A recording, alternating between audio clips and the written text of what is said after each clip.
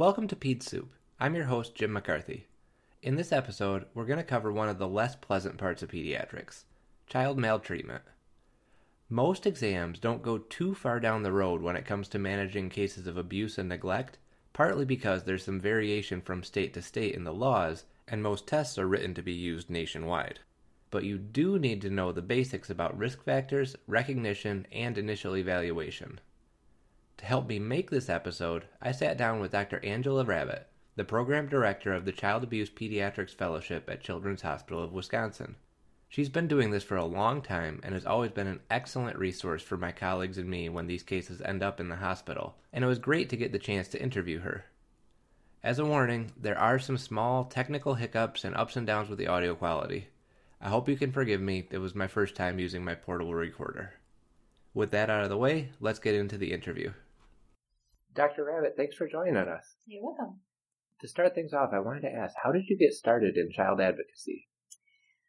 Well, I had always had an interest in pediatrics. And so when I was in my pediatrics rotations through medical school and then eventually as I entered into my residency, especially in the emergency department, I would tend to see a lot of the abuse cases. And I'm not sure why that is, if I just happened to pick them up or right. Maybe everyone else is avoiding them. Yeah, and they were always kind of interesting to me. And then I started reading more about adverse childhood experiences and the effects of trauma on children and health even into adulthood. And that really got my attention.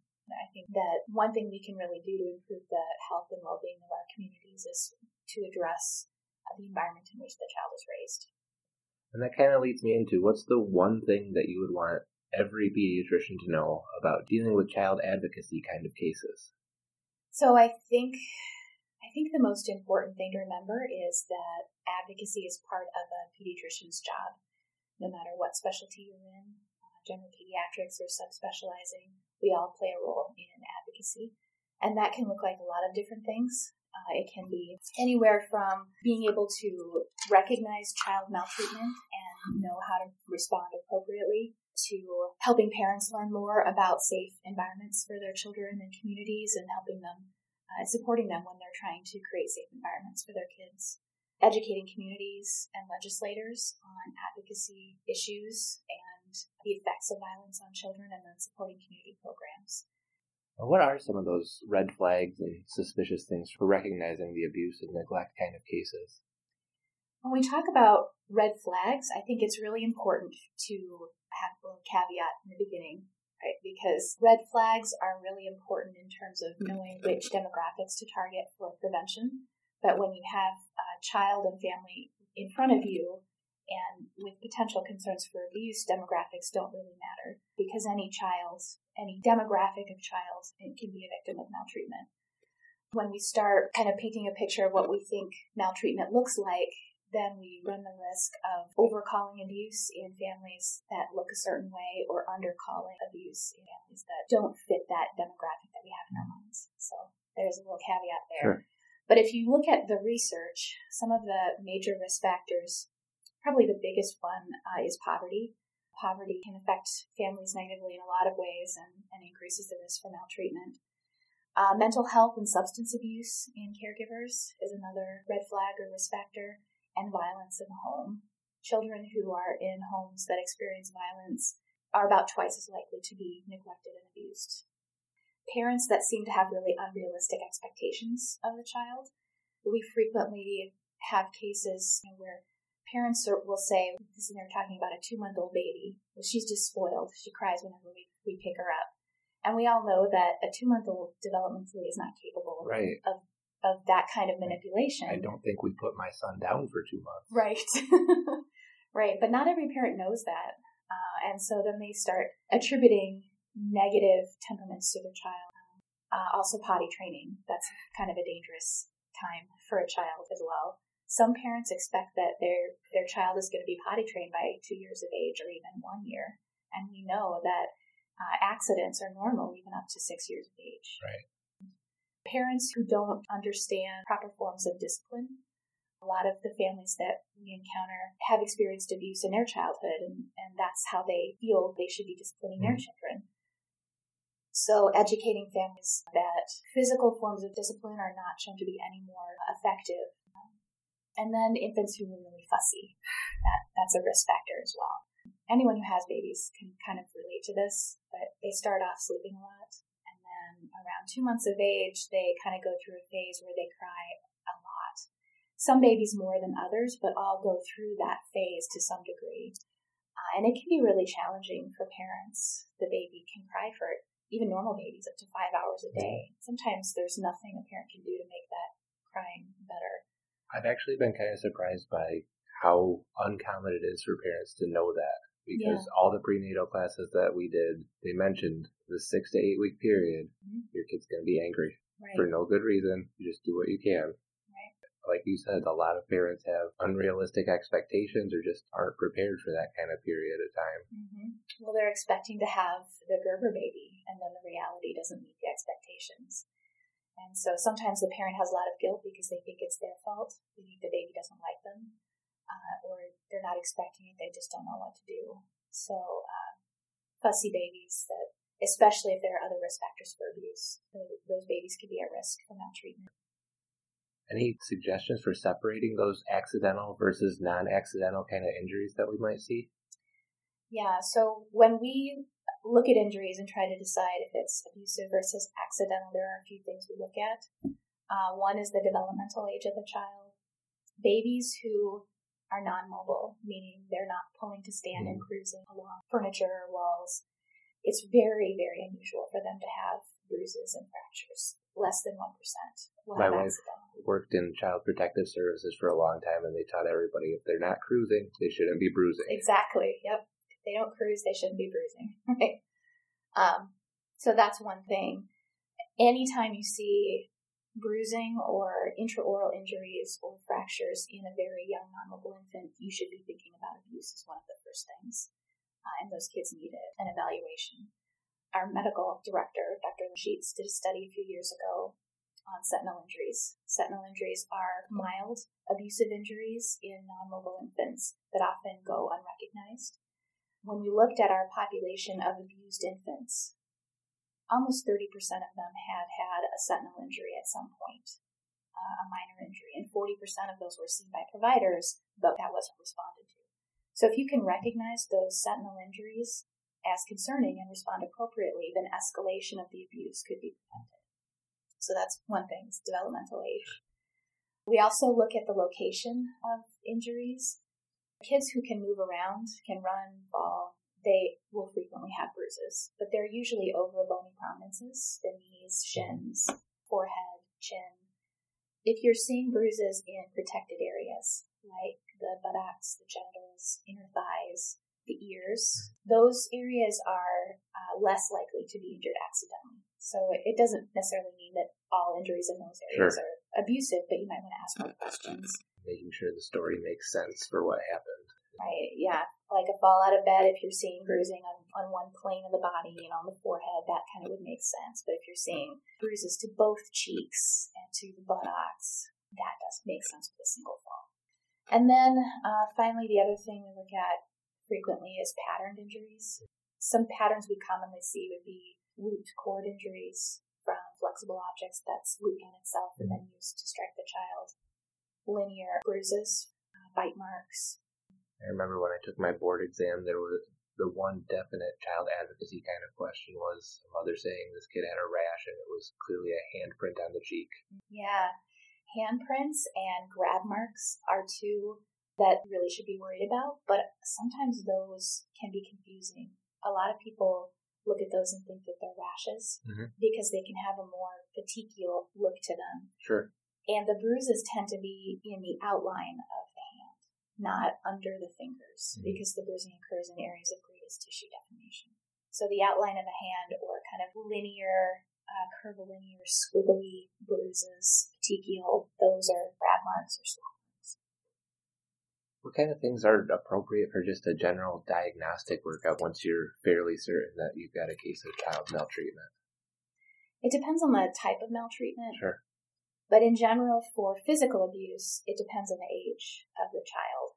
In any infant less than 6 months of age, when there are significant concerns for abuse, we will do a head CT. And sometimes we get some pushback because that's a lot of radiation for the child. But there's actually a fairly high rate of occult head injuries in very young infants. The neuroexam is a poor screening for neural injury in children of that age. But because of the fairly high rate of occult injuries that we find when abuse is a concern, part of national recommendations is to get that head CT in that age group.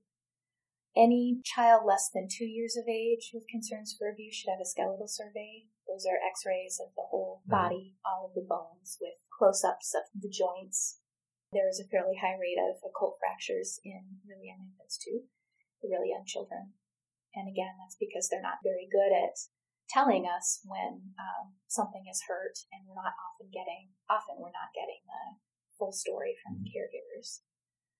In any child less than 5 years of age, we also do screening for occult belly injury, so AST, ALT, amylase, and lipase.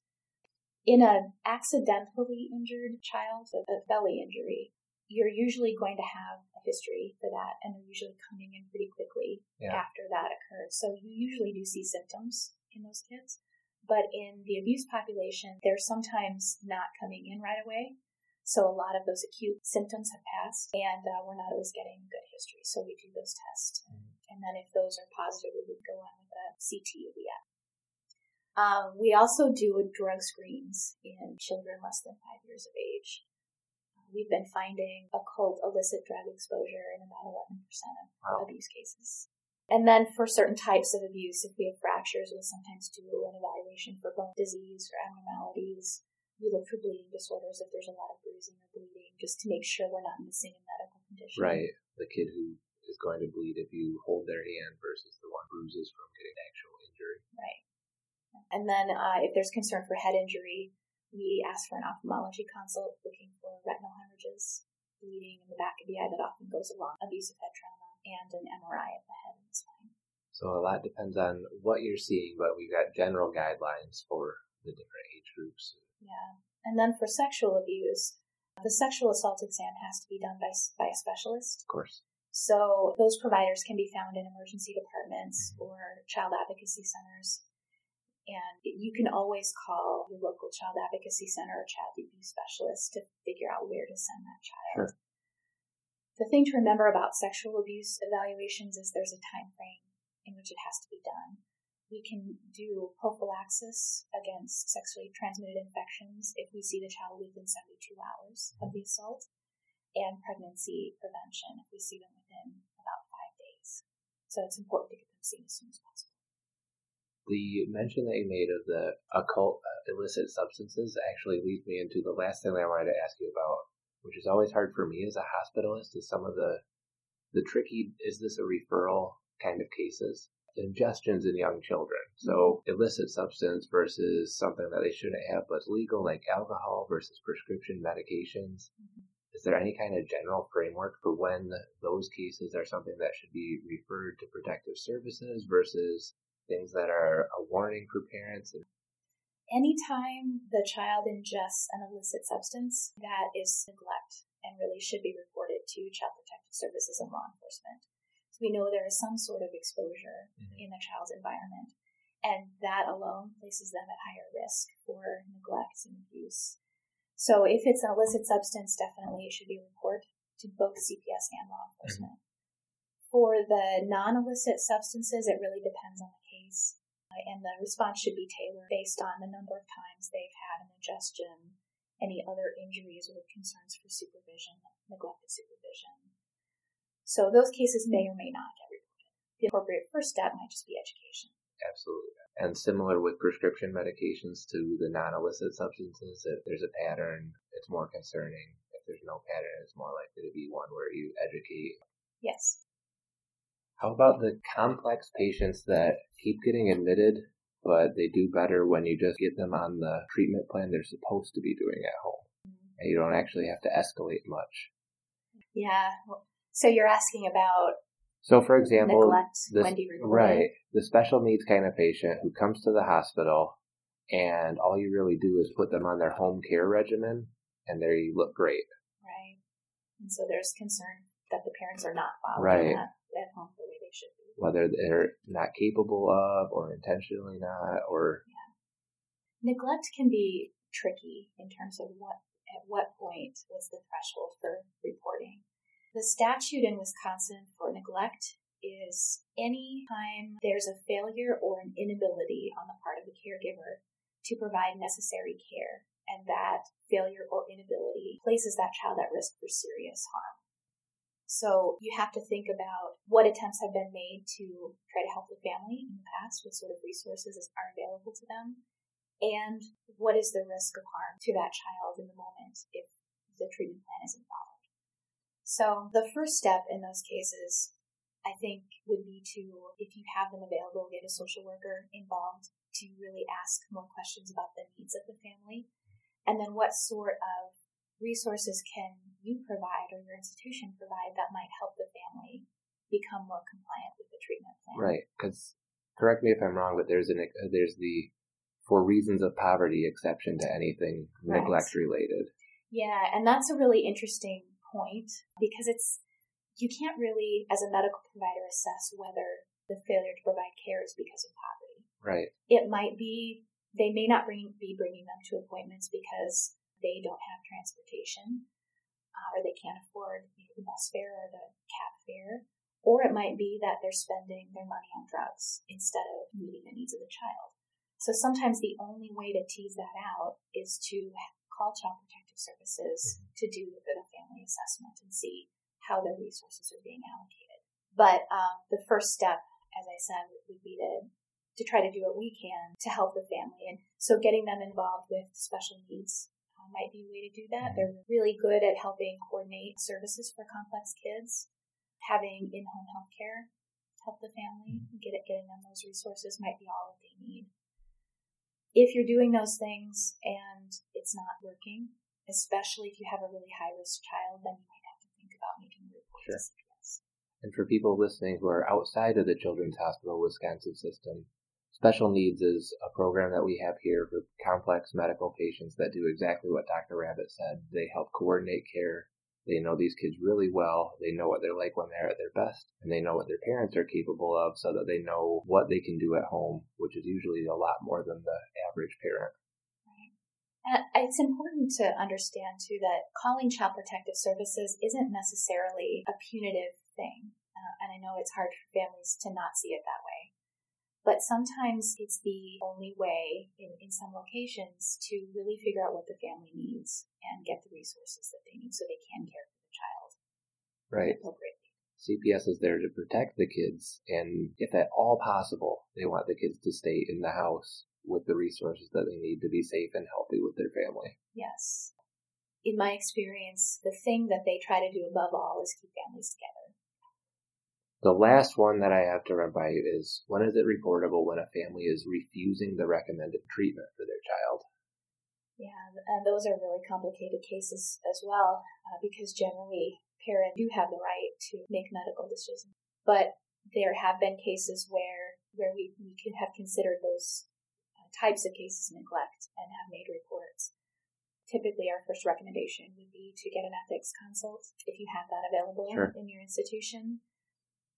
And then also to talk to risk management, because if you're going to try to go above the parents to get care for the child that you believe is necessary, you really kind of need the institution to back you on that. And that was the end of our interview. We did say a nice, pleasant goodbye, but the audio quality was really beyond salvageable. Again, I'm sorry for that part. Hopefully the content made up for it. That covers some of the basics on child maltreatment.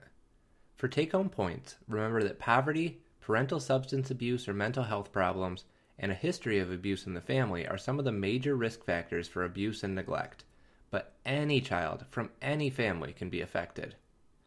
Watch out for patterned injuries, things like looped cord, linear, or handprint patterns, and inconsistencies between the explanation and the injuries that you're seeing.